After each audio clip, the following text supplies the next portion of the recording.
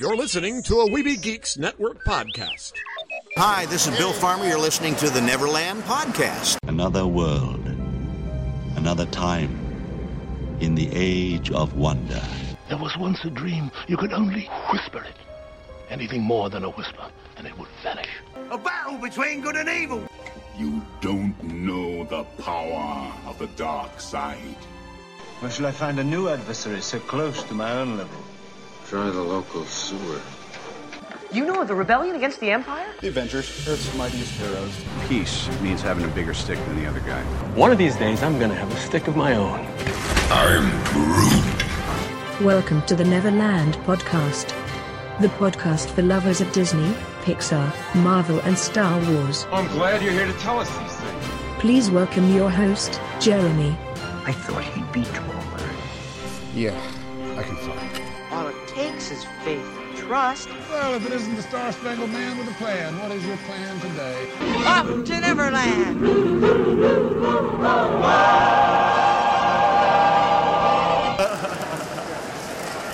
All right, we'll take your pixie out of your pockets. We're playing at Comicon, and I'm not alone. Lost Boy Phillip is with me. Howdy doody. And the Wendy Nerd is with me. Hi. All right. She's got a little overwhelmed. This is her first Comic-Con. But we are here. This is us walking the floor. So we've elected a direction. We have just a few minutes before the Stan Lee panel. We're going to try to attend. It might be difficult. And I'll try to get a few photos. But so what are we seeing so far? I think we want to go in this there. Now look, some Twitch broadcasters. I see so many things for sale that I want. Don't need any of them, but I like it all. Oh yeah, we got to look at all this stuff. Now out here on the floor, Bill Farmer's supposed to be out here on the floor somewhere.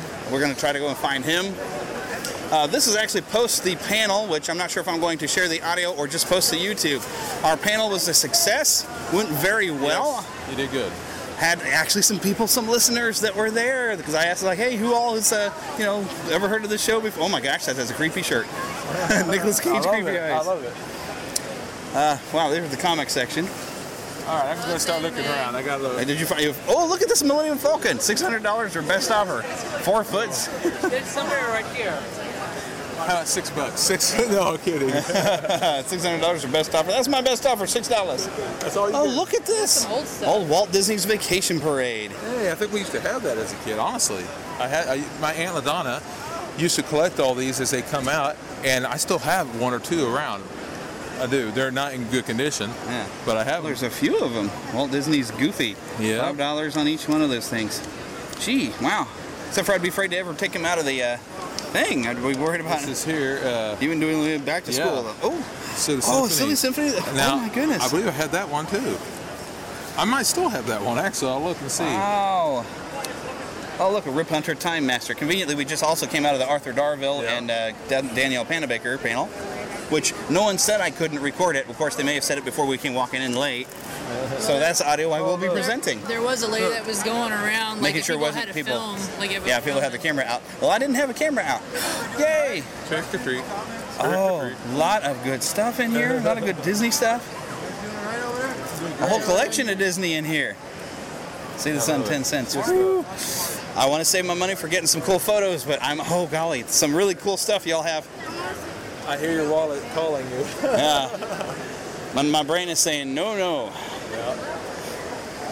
I try to save my money to be able to get photos with. Oh my gosh, look at this alien. That is awesome. How can you see? Oh, that's really great. There, see, a Nemo hat. If you were wearing what you were thinking to wear and had that Nemo hat, people would understand. She had thought about Disney bounding in Nemo colors, but it didn't quite work. You looked like you were just dressing nicely, which is okay. You can dress nice. Okay, no. Okay. We got a female looking out here. I wish I had time to stop for all of these. Oh, Philip. The one guy you told me about. I love it, yeah. Whatever he said his name was. You're talking about... the one wrestler. Yeah, I'll think of his name here in a minute. Balor. Yeah. Finn Balor. That's cool. We'll try to make our way. Now, somewhere out here on the floor is a guy who worked on the old Uncle Scrooge comics. I'm going to try to be able to stop and talk to him as well. Well, I'm going to just kind of circle at this point. Oh, sorry. I think we have a local Ghostbusters group, perhaps. Because sometimes they're in groupings, and we lost the Phil. He's back there looking at stuff. We'll keep circling. We seem to be mainly in the toys and comics half. This is usually where you find stuff to buy. But over at the front of this, like last year, is where I saw they had a Time Machine DeLorean last year, and it would be great to get maybe a photo with that again, because the money goes to. Okay, well, we're going to follow the map. She's, of course, wanting to give directions. We're going to call you our navigator. I'm just talking to our peoples. Okay, so you're going to hear a little bit of car noise as we're going along here. Heather and I didn't manage to get into the Stan Lee panel. I saw a big long line, and I was afraid I wouldn't be able to get in. Turned out there was a few empty seats. I probably could have made it, but I managed to do a lot of fun stuff on the floor, so I'm okay with that. But Philip managed to get himself in line and get in the Stan Lee panel. So I'm going to hand the microphone to Philip, and he's going to tell you what happened in the Stan Lee panel. I wouldn't have been allowed to record it anyway, apparently. So that's true. Well, I'll tell you what happened. I was sitting there. I found a chair. I took a seat. I sat down. I listened, and Stan Lee came out. He came out late, but he came out. And it was good. That's it. No, I'm kidding. It was a lot of fun. It was neat to see Stan Lee. He's, let's see, how old is he now? 92, 93? I'm losing count of how old he is now. But I tell you what, he's got more energy than most young folks that you're going to know. He's pretty awesome. He was a lot of fun to listen to. He was talking about some new characters that will be coming out on a TV show. He's working in I can't remember which other country it was, but he's got this thing called PAL Entertainment, and he's bringing out new superheroes and these new movies and things. And he's, of course, making a whole bunch of films, and there's talks of even someone making, he wouldn't say who because he couldn't, but he said there was a very famous person who's wanting to not only make a film about Stan Lee, but also playing him. So I'm sure in time we'll see who that is, provided the movie gets made. I hope it does. That'd be a lot of fun. But he answered a whole bunch of questions, and he just seems like a really nice guy. I love Stan Lee. He seems like an uncle to all of us nerds. So like there was Uncle Walt, there's Uncle Stan. Uh-huh. Uncle Gene Roddenberry, and even Uncle George. Uncle George Lucas. There you go. There you go. Here you go, brother. Any big standout moments other than that? Well, of course, for me, being the geek that I am, I loved at the very, very end, he stood up and he said, and everybody said, and we all said, Excelsior! And it was great to see him do it, putting his arm up there. He's pretty awesome. A lot of fun. Was he used normal, funny type stuff? Because he's got a great sense of humor. Oh, yeah. He had a real good sense of humor, like really humble and funny, because he's putting on this false pride type thing where he's all talking about how great he is, but he's, of course, joking. He is great, though. I love him. Seems like a lot of fun. Yeah. And maybe I'll get a chance next time. But I did get to lay eyes on him. He was out on his line, and I did kind of look out and say, oh, look, there's Stan Lee. And we saw him when we were leaving as well. It was Stan Lee. Go ahead. Set up. I'm setting up. All right, so I'm standing here. What are y'all's names? Lon Davis. She's not with it. And then this is your son over here? Reese Davis. Reese Davis. And so you basically made his special needs into great costumes. Yes. So how'd this get started? My son got his first wheelchair when he was 3 years old, and for Halloween that year he wanted to be Wall-E. So I knew I couldn't buy a costume that would work for his wheelchair, so I just built it. And every year since then we've built custom costumes for his wheelchair. And it's grown into... more people have asked us to do them for their kids, and so we started a business, a non-profit organization called Walkin' and Rollin' Costumes, and we design costumes for kids all over the nation in wheelchairs and walkers, free of charge to the families. That's so great. Now, is Wall-E still the best character? No. Now, who's the best character now? Ant-Man. Ant-Man? Well, of course, because he's wearing Ant-Man today. It's always his newest costume is his favorite. Oh, of course. But I see he's got the Poe Dameron. Yes, we did Poe Dameron yesterday, and he was BB-8 in the back driving it. And then tomorrow we're going to bring back Baymax, the Comcast favorite. I'm sorry, cosplay favorite. So now we've got some new stuff. We've got a Civil War that just happened in Marvel. Is there anybody else from Civil War besides Ant-Man you think might be fun to do? Falcon or Black Panther. Oh, Black Panther would be awesome. I'd love to see maybe he could ride on a panther. Yeah, this is news to me, so I'll start working on a Black Panther costume, I guess. So how can people find the website? Or do you have a website for this? Yeah, our website is walkinrollin.org, and you can go on there, find out how you can donate or volunteer to help. We need volunteers who can help design the costumes. You can do that from anywhere in the world. We also have builders do electricity, paint, sewing, any type of skill. They can sign up on our website, and that way when we have a child request a certain type of costume, we know what types of skills we'll need in order to accomplish that costume. Oh, that's great. So are you the coolest kid on Halloween when you go around like this? You wear these for Halloween? Yeah. Well, let's get up. You get more candy than everybody else, don't you? Sometimes. Awesome. Well, thanks a lot. This is great. I love that you're doing a whole business out of it. That's great. Okay, so I'm here with David. Is it Ankrum? David Ankrum, yes. And you're listed as the voice of Wedge Antilles. That's right. That's right. In the very first film, A New Hope, the actor Dennis Lawson had a very thick Scottish accent. So Lucas wanted a little more of an Americanized voice, so they called me in to do the voice of Wedge in A New Hope. I originally auditioned for C-3PO in the very first film, and you know, obviously didn't get that, but they called me back later to do the voice of Wedge. Were you going to be fully in the costume for C-3PO, or were you going to try to voice him? Because I know originally they wanted to be more like a used car salesman, but right.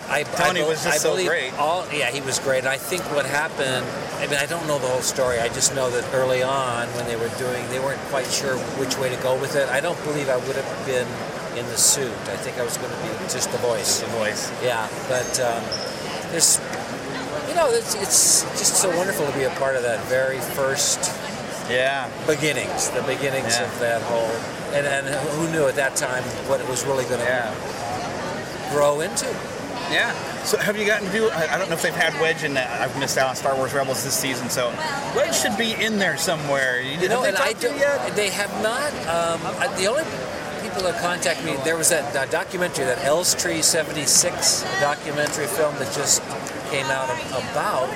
They made a documentary about a lot of the smaller actors in the background and some of the voice actors in A New Hope. And it's an interesting. I didn't get a chance to be in it, but they were going to fly out to put me in there, but the scheduling wouldn't permit it. But it's supposed to be. I haven't seen it. It's supposed to be a really cool documentary. It just came out, so you'll look for that. Yeah. So what all work have you done since then?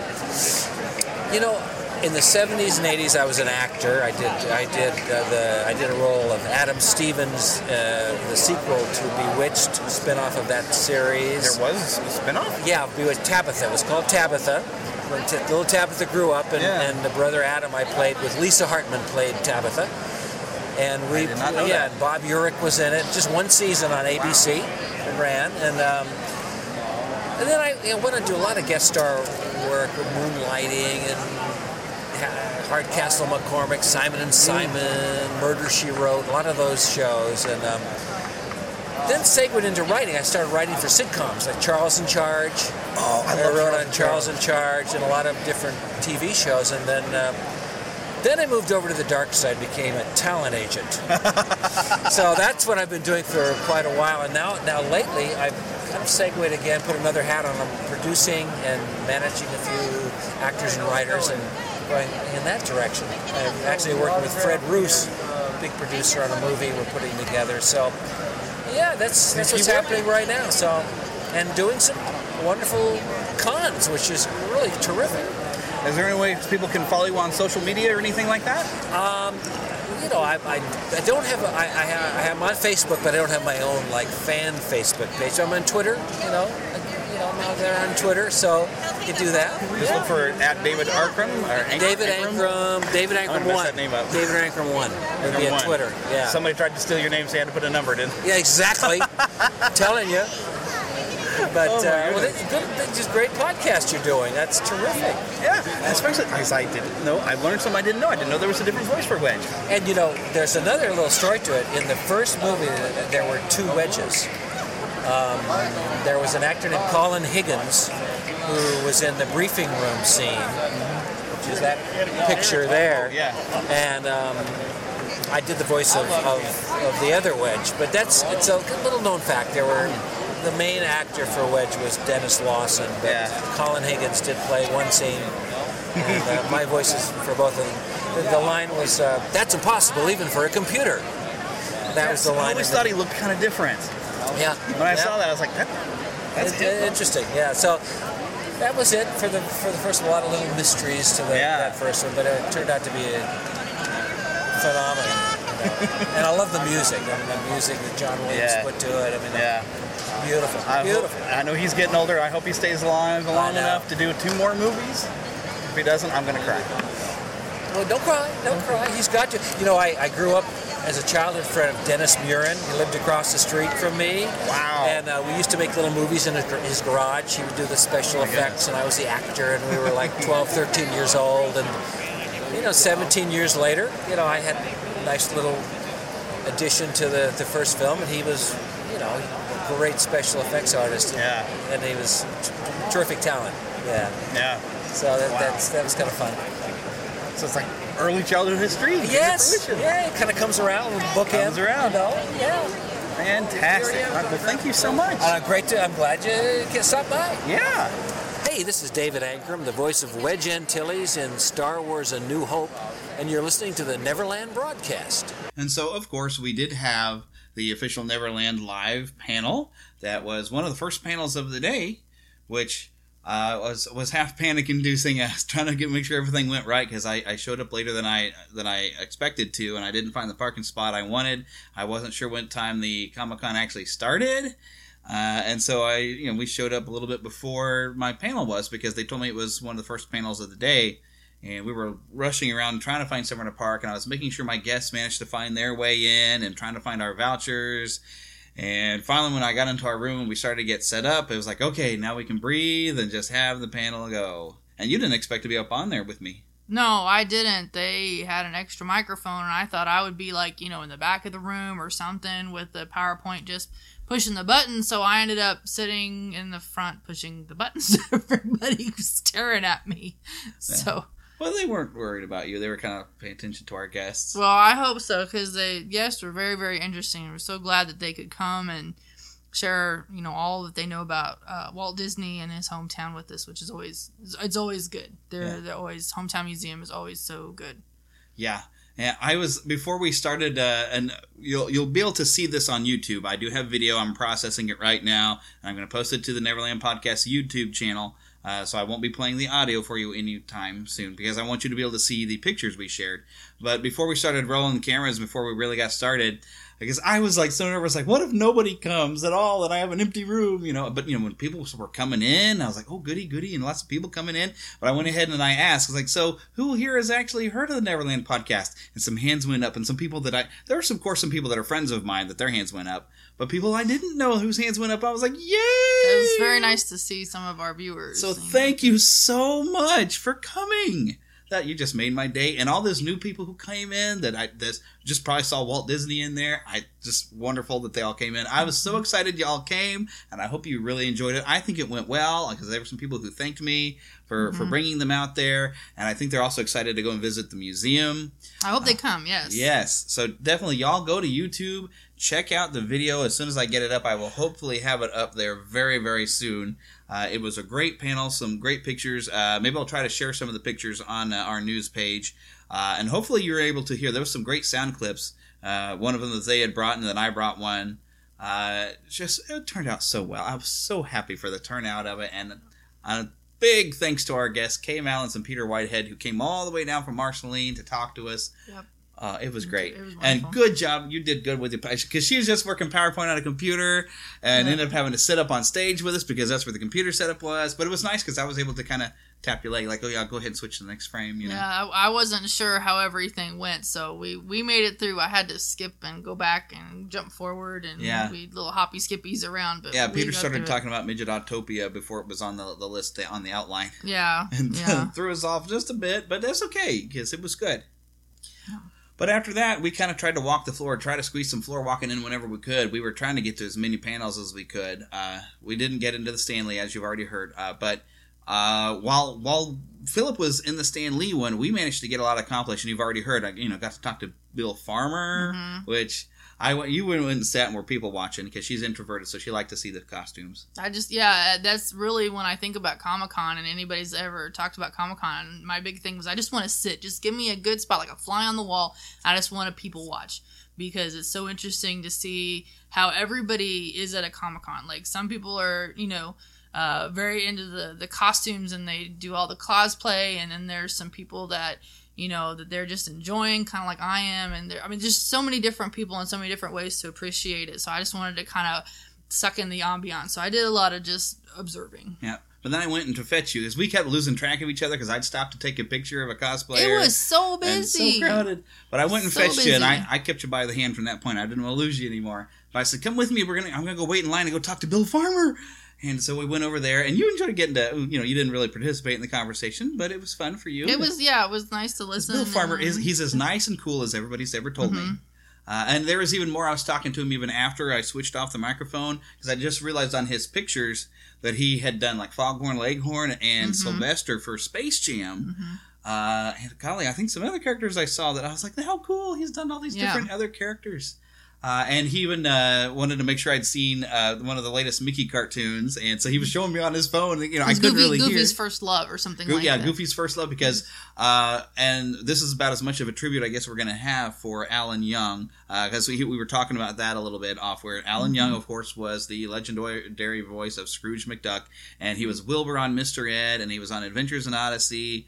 So many great things. His loss is really going to be missed. I wish I'd have had time to maybe prepare a series of sound clips, but I was busy with this convention. Well, maybe we can get it in next weekend or something. Yeah, maybe we can throw some things up. But yes, Alan Young passed away. I guess it was Friday, late Friday. He had failing health anyway. He'd been in a nursing home for a good long time. But it's a big sad loss. But we really appreciate everything he had done and being the voice of Scrooge McDuck, which also leads me over to the next bit of what I did not get to record. I got to talk to, and it was Don Rosa, and he's an artist for the Uncle Scrooge comic books, and I guess they're still going, even internationally. I think he's still working on them, but I guess I kind of made the mistake of leading with, well, hi, I do a local Disney podcast. Can I ask you a few questions? And he even had a sign out, and so I was going to make sure I was asking about Uncle Scrooge and not DuckTales, because he had a sign in front of his booth that says, no, this is not DuckTales, this is Uncle Scrooge, and it's a comic book. And I knew there was a comic book, and I knew the early stuff about Carl Barks, who created Uncle Scrooge, but he was like, no, I'm not going to talk anything.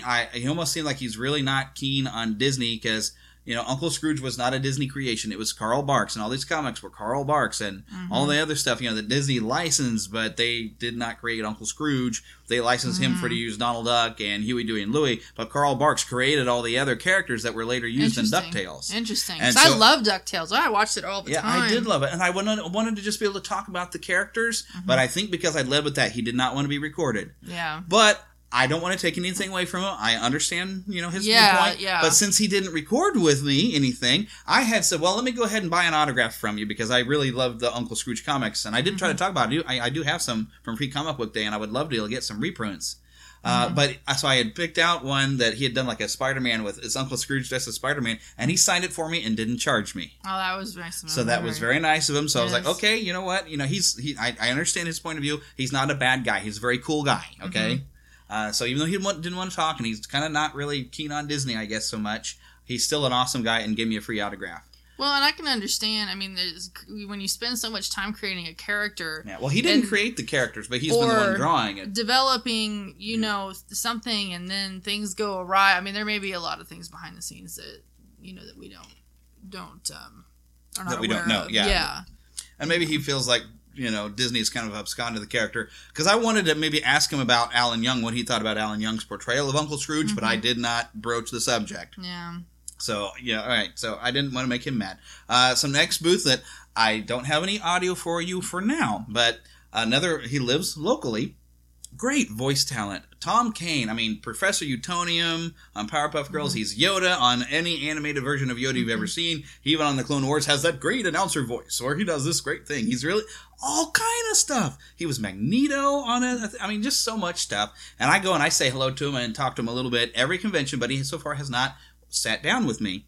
Well, those girls that were, they dressed up as the Powerpuff Girls? That's a whole different... okay. They didn't know he was there, but I did. If you look on our news page, I do have all kinds of photos of this. You might have to dig for it because I'll probably have another DC TV Easter egg report up by the time you're hearing this.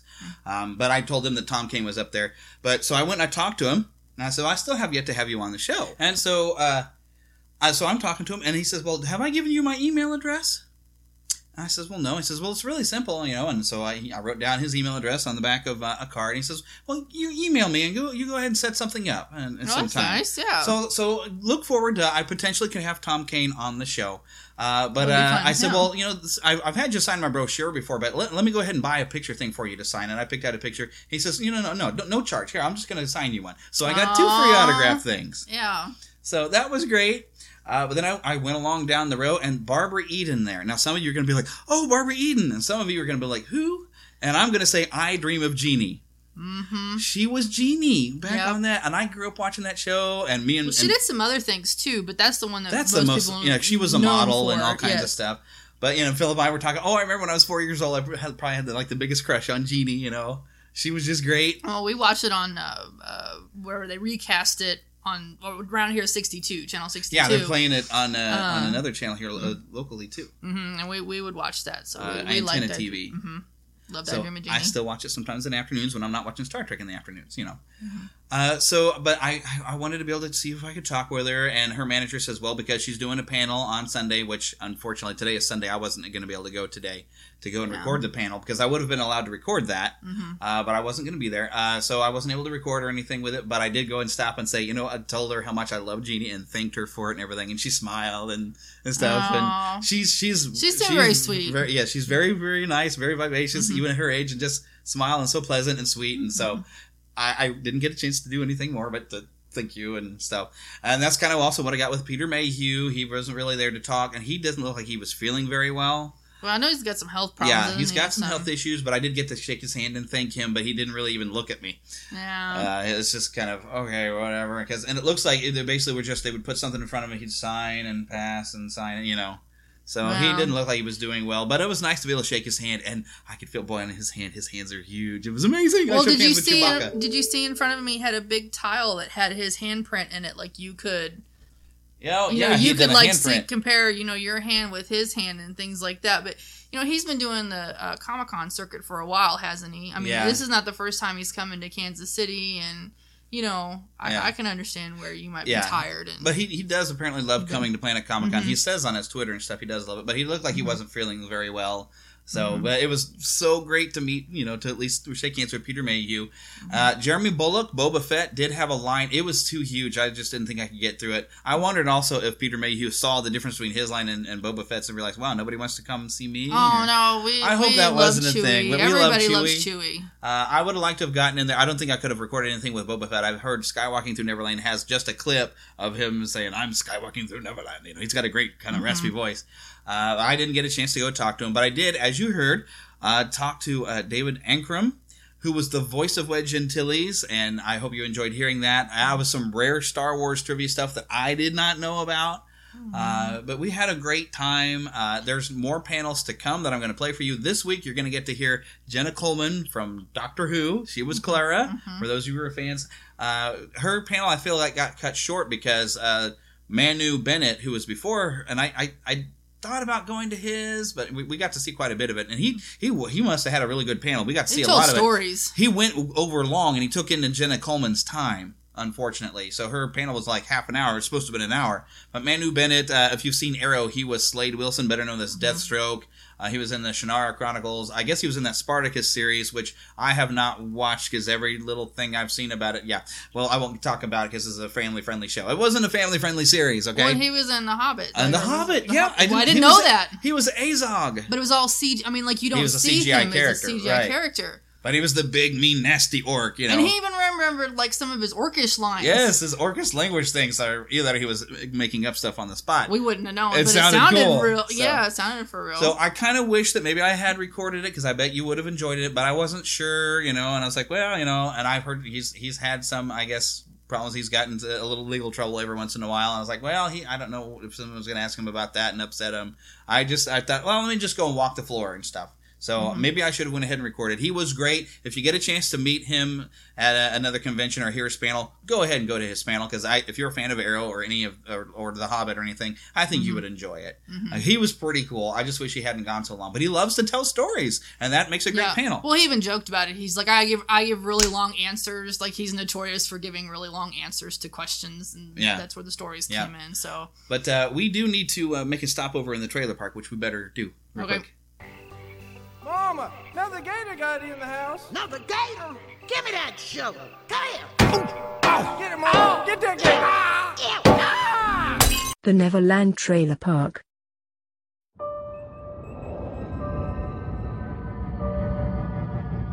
My dad joined Starfleet because he believed in it. I joined on a dare. You joined to see if you could live up to him. You spent all this time trying to be your father. And now you're wondering just what it means to be you. It isn't uncommon, you know. It's easy to get lost in the vastness of space. There's only yourself, your ship, your crew. You really want to head back out there, huh?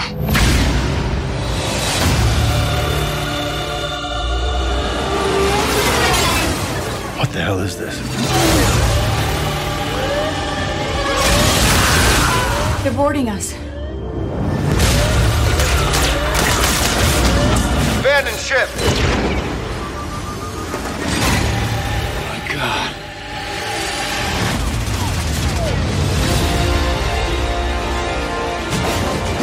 I know why you're here. Why we are all here. Our captain will come for us. Mercy will be the last thing on his mind. I am counting on it. Fear of death is illogical. Fear of death is what keeps us alive. Everyone who goes there, he kills. That's our friends out there.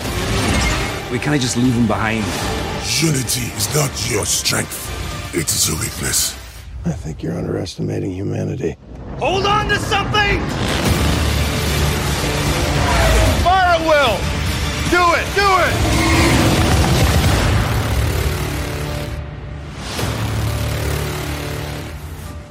Pardon me. He likes that scene.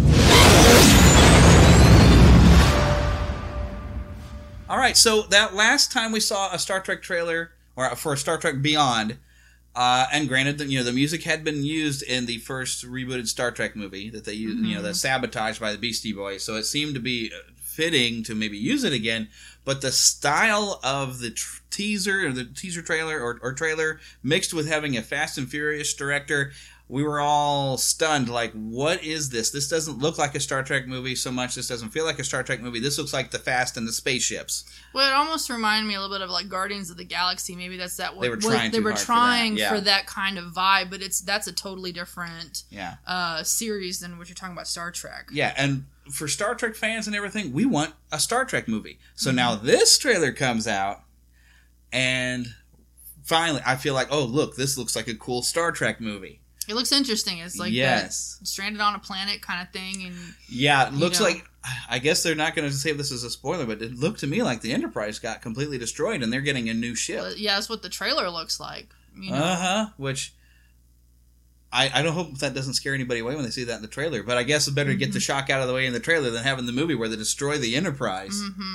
Considering this is supposed to be original crew and their ship isn't supposed to get destroyed, but maybe there's a good reason and they're going to give them because I know there's like an Enterprise D and E and B and what, you Trekkie people will be able to keep tabs on that better than I can. There's a lot of Enterprises before we get to the one that's next generation.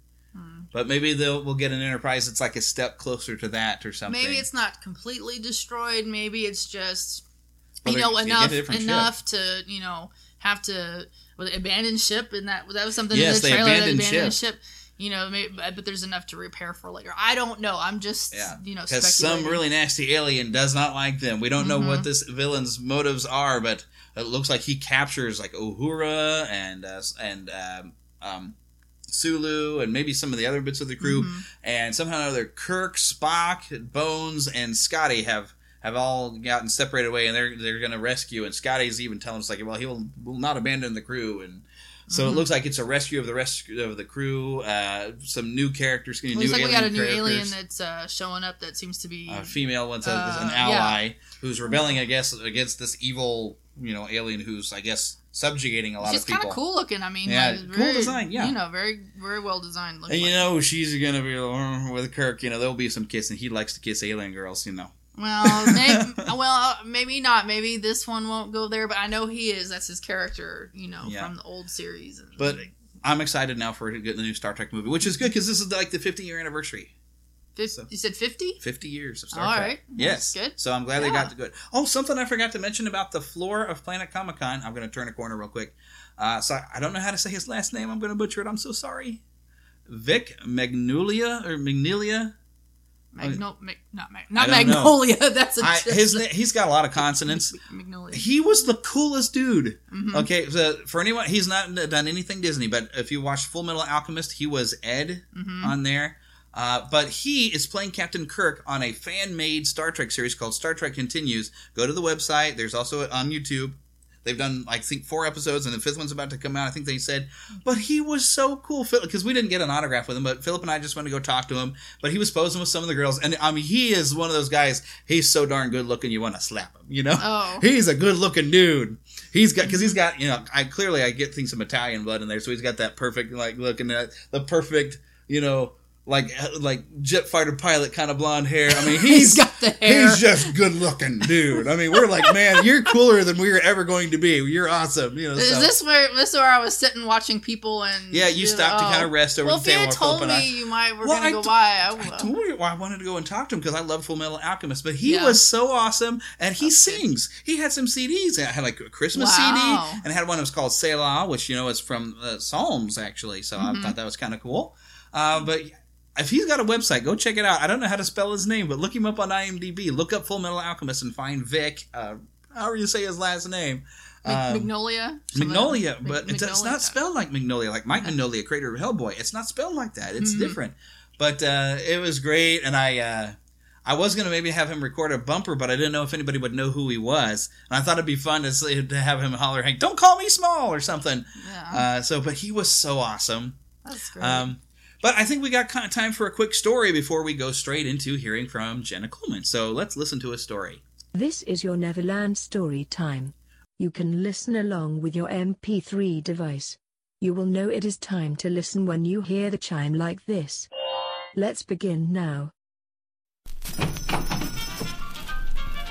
Come in. If it's men's hats you're looking for, Harry the Hat is where it's at. What can I do for you? I'm Harry. Oh, hi. I want to buy a hat for my boyfriend. Aha! You came to the right place. What size? About 7.5, I think. Got just the thing. Look at this beauty. Bright and snappy. Make you both happy. Well, Peter is on the conservative side. I think this is a little too far out for Not him. another word. I know just what you want. Just take a look at this magnificent display over here. We interrupt this program to bring you a special bulletin. In a bold daylight hold-up, the Second National Bank was robbed by a thief with a flair for the fantastic. Dressed like Robin Hood, the bandit got away with $1 million in less than 20 minutes. $1 million for 20 minutes' work? In my store, it would take me 20 years to make half that. In a flamboyant farewell gesture, he tossed a feather from his hat to a girl teller as he left. Sounds romantic. I don't know. Stuff like that could give hats a bad name. Meanwhile, at police headquarters. Everybody wants in on showbiz. First, it's that clown running around dressed up like Paul Revere. Yeah, only Paul Revere was too busy holding on to his horse to be holding on to the loot from 3 banks. And then that fugitive from the 3 Musketeers calling himself D'Artagnan, ripping off $1 million Rembrandt at the museum. The commission has been on my back ever since. And now, Robin Hood. Like out of an old Errol Flynn movie. Yeah, with all these dinglings running loose, all I need is for that creep Spider-Man to pull one of his capers, and I'll be climbing the walls for sure. Hi, Captain. What's with Spider-Man? Trouble again? Oh, it's you, Parker. The little man with the big ears. How'd you get away from your babysitter? Only doing my job, Captain. Anything new in the Robin Hood heist? Not a thing. No fingerprints, no weapon, no nothing. Just this feather. Might as well get a picture of it. Anything to keep old Jameson quiet. A feather from a Robin Hood hat, a fancy Three Musketeer hat, and the Paul Revere Yankee Doodle bit. Looks to me like the work of one man, a sort of Mad Hatter of Manhattan. Any theories, Captain? We're working on it, Sonny. We're working on it. Now, why don't you pick up your hat and your marbles and run along like a good little boy? I got work to do. Okay. Don't go away mad. Hey, Mulligan! I want a 24-hour guard put on the Queen Britannia when she docks on Friday. She's carrying the Caldorian crown jewels worth $15 million, and ain't nobody gonna get near that ship or we'll all go back to pounding pavements. 15 million. Just the kind of bait a brilliant kook like this Mad Hatter would go for. Captain, you're gonna get some help from Spider-Man whether you like it or not. It is 12 o'clock noon on Friday, 3 days later. The Queen Britannia has arrived safely at the dock. Okay, Mulligan. Got your men stationed? Yes, sir, Captain. 24 of New York's finest. It would take a whole army to get by us. And with me on the job personally, this is one time I don't have to worry about any... Uh-oh. Now what? The jewels! He's got the jewels! Stop him! Stop him! Captain, look! Do you see what I see? Where? Way up there, on the prow of the ship. It's a pirate. It's Captain Kidd! Oh, no, here we go again. Thanks for the reception committee, gentlemen. Just like the old days on the Spanish Main. But don't worry about the jewels. Captain Kidd will take very good care of them. You fool, you can't get away with this. On the contrary, my dear Captain, I am getting away. 15 men on a dead man's chest. Yo-ho-ho, and a bottle of rum. Look at that! He took a running start, and he's swinging on that rope, and now... I don't believe it! He's practically flying! It's impossible! I know it's impossible, but he's doing it. All the way from the ship to that warehouse roof. He's getting away. He's disappeared. Adios, amigos! The biggest and boldest robbery in the history of New York, and a one-man job at that. Now to get back to the... Congratulations, old boy! Huh? Spider-Man, what are you doing here? Hate to spoil the fun, chum, but enough is enough, and you're too much. Now, take it easy, Spider-Man, take it easy. Maybe we can make a deal. We've got a lot in common, you and I. No deal, Harry. So, you know who I am. Tell me, how did you figure it out? A feather in the hat my young friend Peter Parker was wearing gave me the first tip-off, and I've been close on your heels ever since. So, no deal? No deal. Then how about some cold steel? A sword, huh? Harry the Hat, the Mad Hatter of Manhattan, a swashbuckling romantic to the last. Hate to do this to you, Spider-Man, but I gave you a chance. And as Captain Kidd might have said, get the point? Aren't you the cut-up, Harry? Be careful, though. You might cut yourself with that toy. Whew. That was a close shave, as the man said to the barber. Good moving, Spider-Man. Oh, what a team we could make, you and I. Still no deal, Harry. Ah, what a pity. Then try this. My arm. Numb.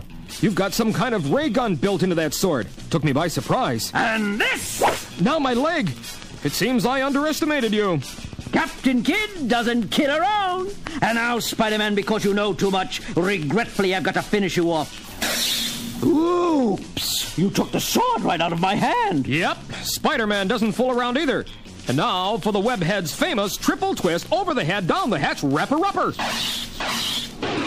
Oh, look what you did to my beautiful Captain Kidd pirate hat. How about that? Here he is, tied up in knots like a pretzel, ready to be handed over to the gendarmes, and all he worries about is his hat. Do me one last favor, Spider-Man. Sure. What is it? Take this helmet off my head. Helmet? Oh, yeah. It fits so close to your head, I didn't even notice it. Just thought you were kind of bald. There you are. Whew. Thanks. So what does it do? By way of an electromagnetic impulse accelerator connected to the brain, it gave me the power to think clearer, run faster, jump higher, and hit harder than anyone alive. Till I met you.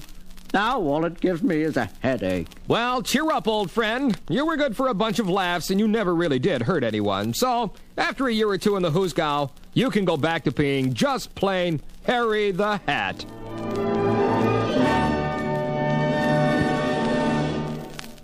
Our next guest has gone from being the Impossible Girl to the Queen of England. Please welcome Jenna Coleman!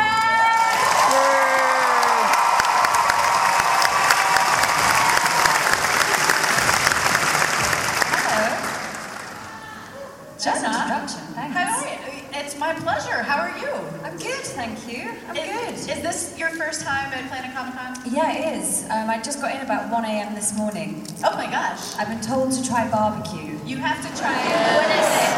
It's Joe's, right? And also Jack's. Those are the two places? Gates. Jack Stack. You gotta give it both names. Jack Stack. Got it. Jack Stack. That's where you gotta go. Jack Stack. Not Jack's dad.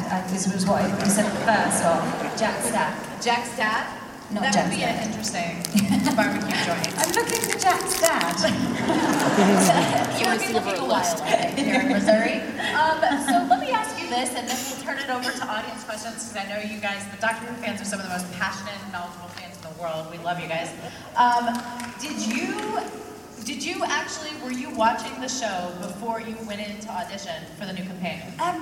Weirdly, no. Because in the UK, when I was growing up, it was part of the time when it wasn't on anymore. So I was part of that generation of the denied children who didn't have Doctor Who growing up. That's so sad. But I remember actually weirdly being in New York and seeing Matt and Karen on a big poster in Times Square when it was all coming, like when it had just changed over. I remember thinking, like, oh wow, cool, Doctor Who's it's big over here. But it wasn't until I started to audition that I actually watched The 11th Hour, and I watched a couple of James Corden's episodes as well, because I wanted just to not kind of see Matt and Karen's dynamic too much whilst I was auditioning. That's smart. Yeah, because then I just thought it would be its own thing, and you're not in danger of kind of copying any rhythms or anything like that. Did Karen give you any advice once you were cast? No, she didn't. We were in makeup together a couple of times, because I was in for Oswin on Asylum of the Daleks. So I was actually in makeup with Arthur, Karen, and Matt when I first started. But no, she didn't. We just wound Matt up, actually, that we were texting, and she was giving me advice on how to handle Matt. It didn't work? It just made him a bit paranoid, I think. Well, that's part of the course, I guess, right? Yes, let's take our first question so we can get through as many as we can. Hi, my name is Joe, and I wanted to ask, what was your favorite blooper moment on set? Oh, that's a good question. Oh my goodness, do you know what? I've never been asked that before. There's so many that you get kind of, it's usually when things like you're being attacked by a Dalek and the Dalek gets caught in a doorway and can't get past, and then people have to run in and kind of like wheel the Dalek into the right place, while you're still acting scared, and then the Dalek will leave and like bump into the wall and carry on. A lot of it is usually to do with, the funniest moments for me are when you call cut, and like the monster or the bad guy will turn around and be like, what are you having for lunch? That's so weird. I know. That's probably the funniest bits for me. There's a lot of tricks and falls as well, because you kind of like tend to skid everywhere, because you feel like, you know, you're an action hero when you do that. But that's often Matt in particular, where he will then fall over, trying to get a really good skid. Thank you. Great question. Yes? Who's that person holding up Kit Harington? Jon Snow. Jon Snow over there. That's all I can see is Kit, and it's Jon Snow waving at me. It's really distracting. Hi. My question is, what's it like working as Clara in Doctor Who? It's brilliant. I mean, she's a school teacher who kind of lives a double life of teaching Jane Austen, and then we'll run into a stationery cupboard and run off to Mars and save the world, and then come back and carry on with Pride and Prejudice. So it was a lot of fun. I loved it. I mean, I've liked having the opportunity to play all different versions of Clara, and go through many a Doctor. It's been wonderful. Thank you. Were you happy with how the storyline wrapped up for Clara? Yeah, I loved it actually. I never knew what was going to happen until I read the last episode. But the only thing Stephen said to me was she won't be a companion who goes back to Earth. Is the only, he said, I just can't see her going back, carrying on and living a normal life again. We kind of have to find a different way. Yeah. Yes, hi. Hi. Oh my God, the light is blinding me. What was your favorite Doctor Who moment, like most intense? Just something you really, really enjoyed on set? In terms of acting or in terms of Jenna? Acting. I love the snowman. I love being on top of that image of being on a cloud and jumping up and down on a cloud with the TARDIS and the moonlight and the stars and the spiral staircase. I loved the snowman episode. I think that's still my favourite. There's all sorts. We were in Lanzarote in spacesuits, which was the moon, for 3 days. And what was quite funny is it was so hot. It was like 80-something degrees. So we all had cooling suits on. So in between takes, you had to go and be plugged in to the tent so the cooling suit would work. I mean, every day was so different. Every day was kind of, whether you put on wires and hung upside down. There was a lot of hanging upside down last series. There is. I got hung upside down a lot. That was intense. Harder than you think. I bet. Thank you. What has it been like going from playing the very modern, Clara, to Queen Victoria, who is quite different? Yes, it's very different. Yes, it is. I mean, this is a bit of a culture shock. I wrapped on Queen Victoria what feels like yesterday, but I think it might have been the day before. So I've just been in Yorkshire in Victorian times, in stately homes, and then I've got on a plane, stopped off in Chicago, got here. So this feels quite odd. Well, we're glad you made it for some barbecue. Yeah. Yes. Hi. I'm Haley. Clara's been through a lot of emotional scenes, a lot of emotional trauma, I guess you would say. How, as an actress, do you come down from that kind of emotional scene? Go for a drink.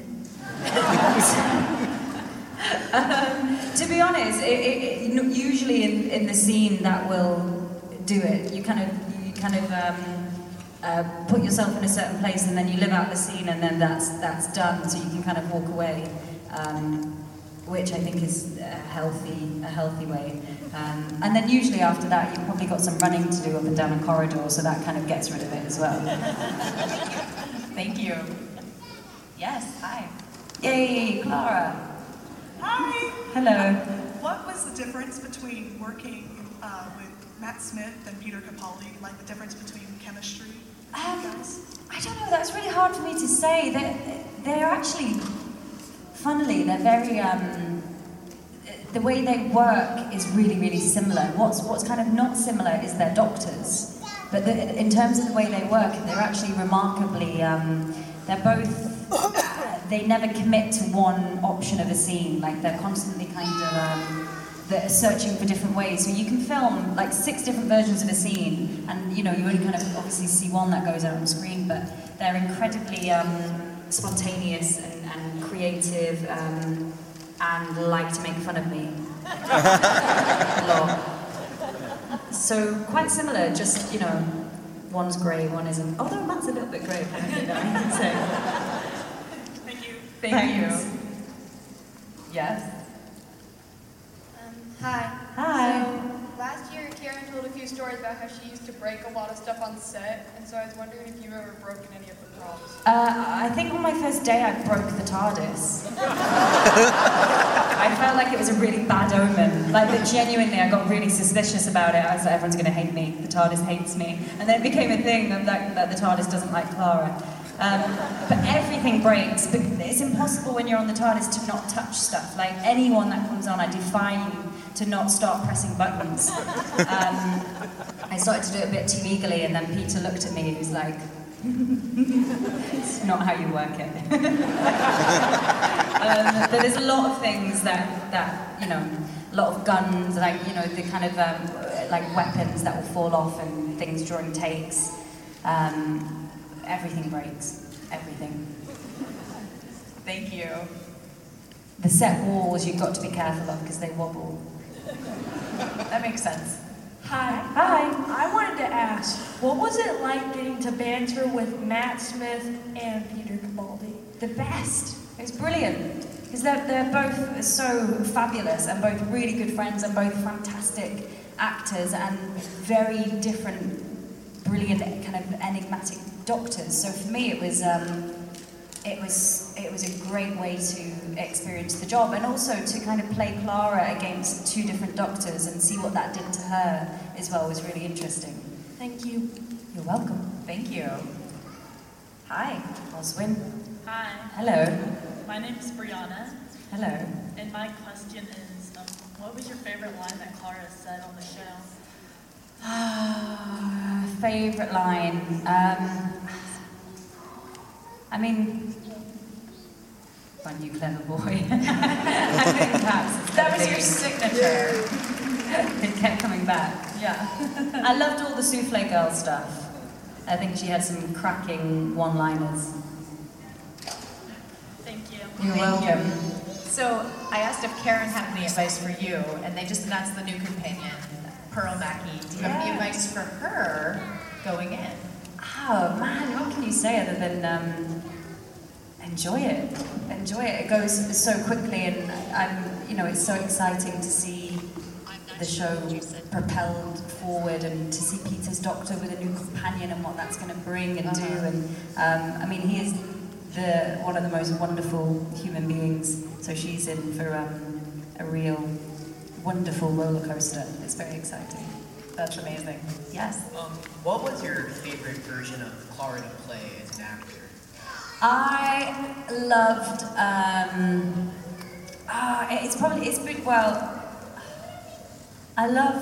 I loved Osmond Oswald. I thought she was kind of crackers, which I enjoyed. And then also the Nancy, the kind of the Cockney Clara in The Snowman, which originally was going to be who Clara was going to be full time. It was one of the main ideas to make her kind of a Mary Poppins / Nancy from Oliver living a double life. So that's what the series was going to start off with. It's quite interesting what a journey we took. But that was incredibly fun to play. Thank you. That is interesting. Do you credit yourself with that influence of the Divergence? No, it was all Stephen. I just didn't. I mean, I had to audition for about 5 different characters and all these different accents, and I was like, they don't know what they want. They're just trying to go across every kind of possible, accent or person. And I didn't realise that Stephen had this big kind of master plan. Yeah. Hi. Yes. Hi. What did it mean to you to be the Impossible Girl?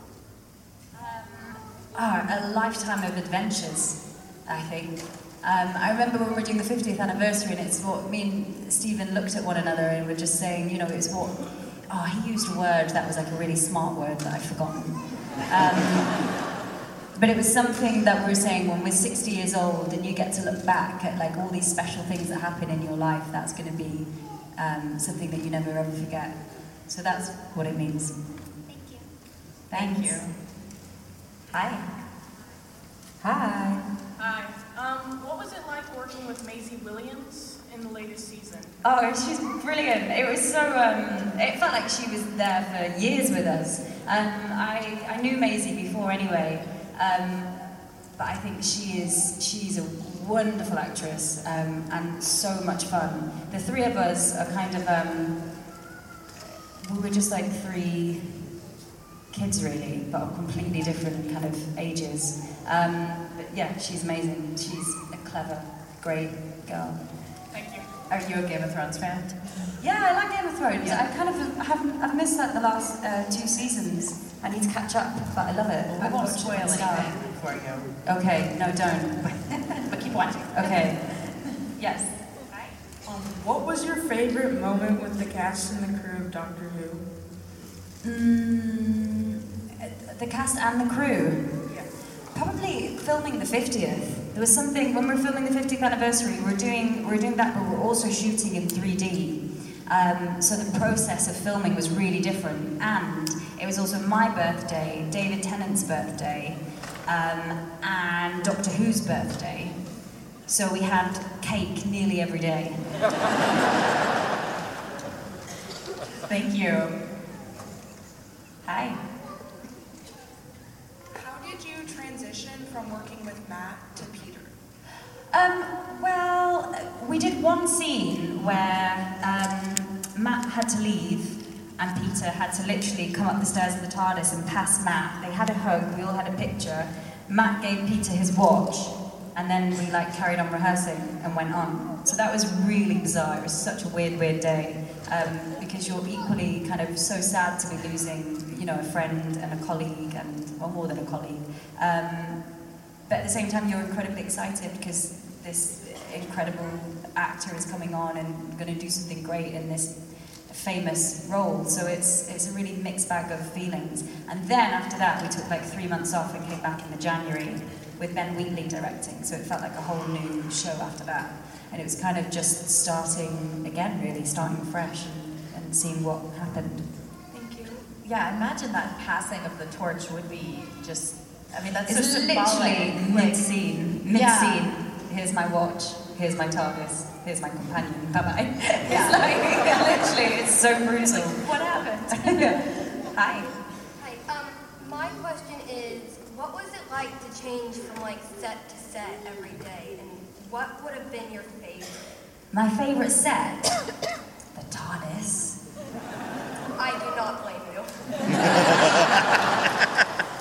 But I don't know how it happens, because you can walk, so it's all in Roflock Studios in Cardiff, and you walk in and it's this, there's 3 gigantic studios where we do loads of green screen and the TARDIS is always there, but then they build, the streets that you see in Victorian London, they're all built. We built the banks of the Thames that you saw in Peter Capaldi's first episode. They brought in loads of sand and all sorts of stuff you wouldn't believe, and I don't know when it happens. It's like secret men in the night come and make new worlds, and you walk in and you're on a different planet. Thank you. Thank you. Hi. Hello. Clara, she really likes books and Doctor Who, and I was wondering what your favorite book was.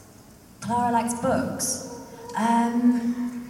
I love a book called East of Eden, and I also like a book called Catcher in the Rye, and I read something called The Goldfinch. But when I was younger, my favourite book was called The Naughtiest Girl in School by Enid Blyton.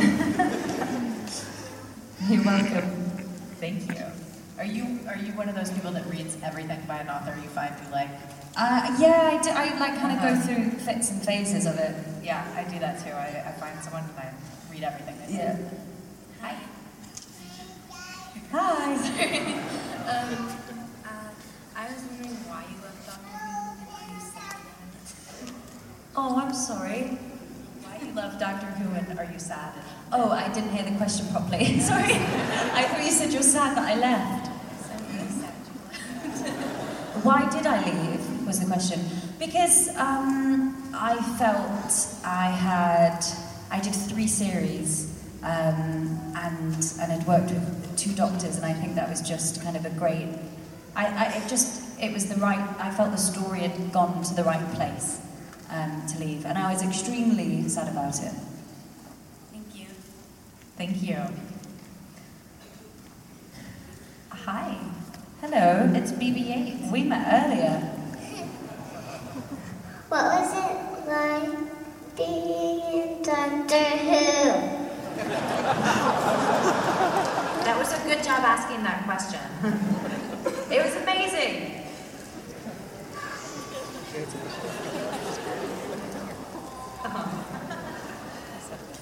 Thank you, BB-8. You did a good job asking. It's hard to pick a favorite job, but would you say Doctor Who is your favorite? I mean, I'm like obviously leading you into an answer, but Yeah, it kind of it feels more like a special period in time. It doesn't feel like a job really. It's its own weird and wonderful thing. Yes. Where did you get the eggs for the souffle?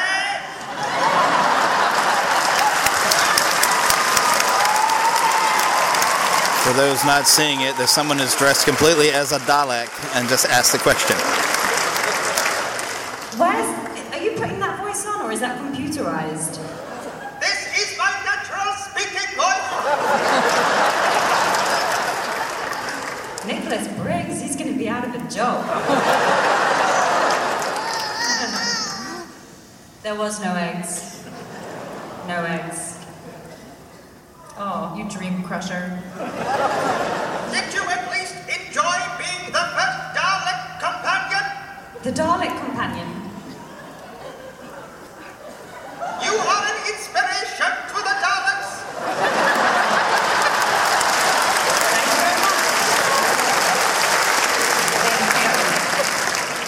They're not very comfortable, are they? Writing in Daleks?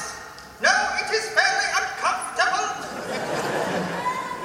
Aside from thank you, by the way, amazing job. You had your own little moment there. It was great. Aside from the switching of the doctors, while we bring up the next person to the mic, was there any scene that was particularly odd, strange? Filming inside a Dalek is really hard. Definitely. Yeah. It's kind of like the way we did it. This is the third time I was inside a Dalek, where we were all wired up, but that was incredibly tricky. Yeah. But again, actually filming upside down is really hard. Yeah. I'm going to go back to that. Let's stick with the upside down. The versus upside down in a is small enclosure. The most challenging experience I've ever had. Hi. Hello. Hi, what's the scariest monster you've had? Ooh. I think the silence scary. For me, it's the ones that go really slowly after you. I don't like it. It really freaks me out because there's something about the confidence of I don't need to go fast because I'm going to get you anyway. It really scares me. So the silence I don't like. Well, I like, but in a scary way. And the Whisper Men. Does anyone remember the Whisper Men? The Whisper Men from The Name of the Doctor, I find scary. What's the scariest one to you? I think it's maybe the Daleks or Cybermen. They're very scary. Yeah. Yeah, they But are. they take off their heads in between takes. So maybe that's why I don't find them as scary. Whereas the Whisper Men, they kind of wear tight socks over their faces and they stay like that. I didn't like that. Thank you. That was a great question. Yes. Hi. Hello. My question is, do you have any advice for aspiring actresses? Especially ones that want to be on Doctor Who. For Doctor Who in particular, write to Stephen Moffat. But I just say to watch as much film as you can and read as much as you can, just kind of as many stories really as possible. Go to the theatre. And actually, a really good advice someone gave me recently was, since with Twitter and YouTube and the internet, is kind of how the platforms are changing. It's kind of a lot more easier to be accessible. So if you want to pick up a camera and start filming things and make short films or anything like that, it's a lot easier to kind of start making your own stuff, actually. Awesome, thank you. Thank you. Thank you. Yes, hi. Hello. What was your favorite episode to play as Clara? Snowman.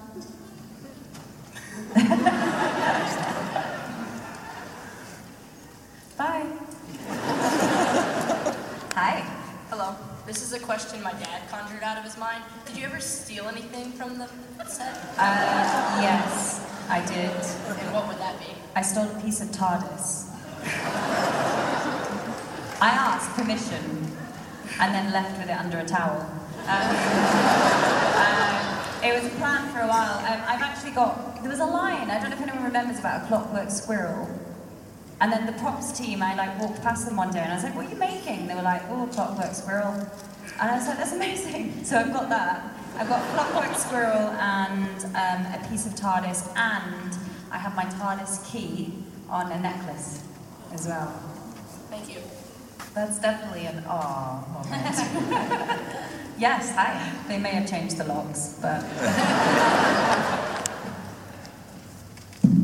Hi. Okay, so I'm going to be 100% honest. I nearly cried watching Face the Raven. Lean into the mic. I nearly cried watching Face the Raven. That was just horrible. Oh. I mean, it was sad. Okay, so my question is, we all know how the Doctor felt watching you leave. But what did Peter Capaldi, what was his reaction to your leaving the show? It was a strange one, because we both knew it was happening for a while.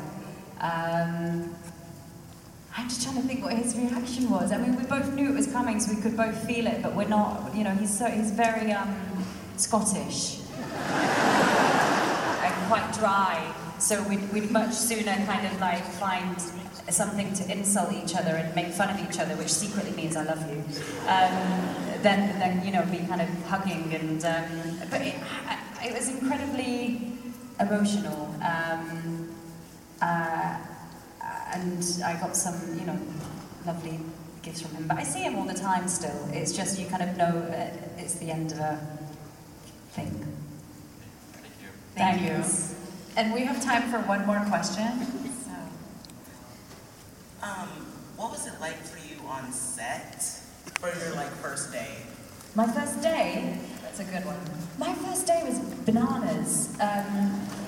I was filming on Asylum of the Dalek, but Matt, Karen and Arthur were on another unit filming the dinosaur episode, I think it was. So I was by myself talking to a green circle in a spaceship, which was supposed to be Matt, with someone reading in lines.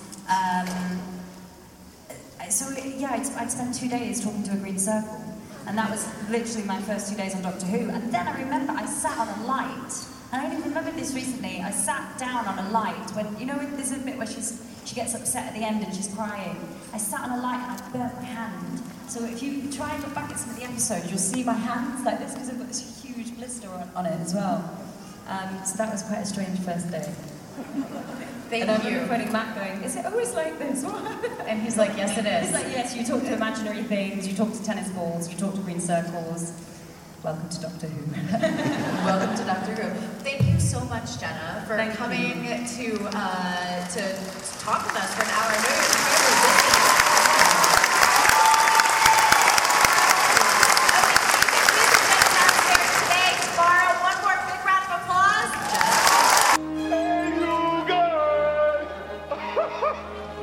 Neverland feedback. Okay, it's time for some feedback, and I'm always excited about this type of feedback.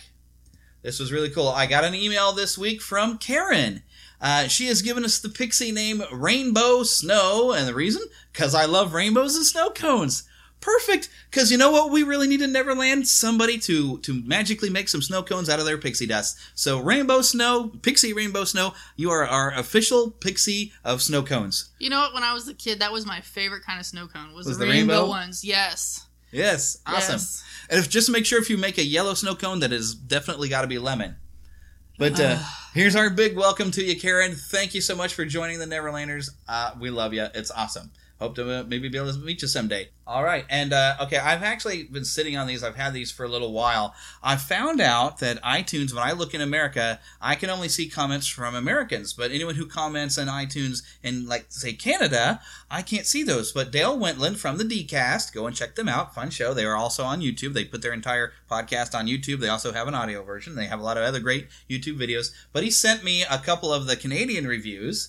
And one of them is from the Classic Movie Expert by Bruce at Mindfulness Mode. It says, great podcast for people who love classic movies and games. Jeremy is a real expert when it comes to these topics. Aww. Well, that's very nice of him to say. Nice. I don't Yeah. consider myself an expert, but it's nice for someone to think I am. You know a lot more about some things than I do, that's Yeah. for sure. And then the other one is the title was What a Great and Informative Podcast by Sith Outcast 85. And this one says, I love Jeremy's movie knowledge and his ability to break down movies. I enjoy his voice, why, thank you, and production style. Awesome podcast. Thank you both for some great reviews. Yes, thank you. I keep them coming, y'all. If you have not gone to iTunes and given me a review, I'd love to be able to see it. Even if you want to advise something, maybe there's something you don't quite like, you think I could work on, be constructive. I like constructive criticism. Don't just go on there and say, well, that's stupid. Tell me why it's stupid so I can fix it. Too easy to bash. Yeah, Construction is. give me something helpful that where you think I can make the show better. And but that's all the time we have for, so I guess we better hit our exit button sounder. Bing! Thank you for listening to the Neverland Podcast. We invite you back next week for more fun and adventure. Until then, remember to keep a pixie in your pocket. It's that young at heart, positive attitude that you can share with others. And remember to visit our website at neverlandpodcast.com. There you can find links to our news page, our shop, our contact page, where you can easily send an email to podcast@neverlandpodcast.com. You can also find our Neverlanders page, where you can find out how to become an official Lost Boy or Pixie, because girls are too clever to get lost. Become a real Neverlander. Please feel free to leave us a voicemail at 816-226-6492. And be sure to follow us on Twitter at NeverlandPcast. And like our Neverland Podcast fan page on Facebook. We also have a group on Facebook for you to join. We also appreciate your support to keep the Neverland Podcast up and running. Visit patreon.com/NeverlandPodcast to donate to keeping the pixie dust alive. Copyright content featured on the Neverland Podcast is copyright of their respective creators and used under fair use license. All original content is copyright of Blue Band Productions, and a very special thanks to Yeehaw Bob Jackson at yeehawbob.com for our new ending music. God bless! Hello, everybody. This is Yeehaw Bob Jackson. Neverland Podcast, we love you. Neverland Podcast, we love you. Neverland Podcast, it's true. Neverland Podcast, we love you.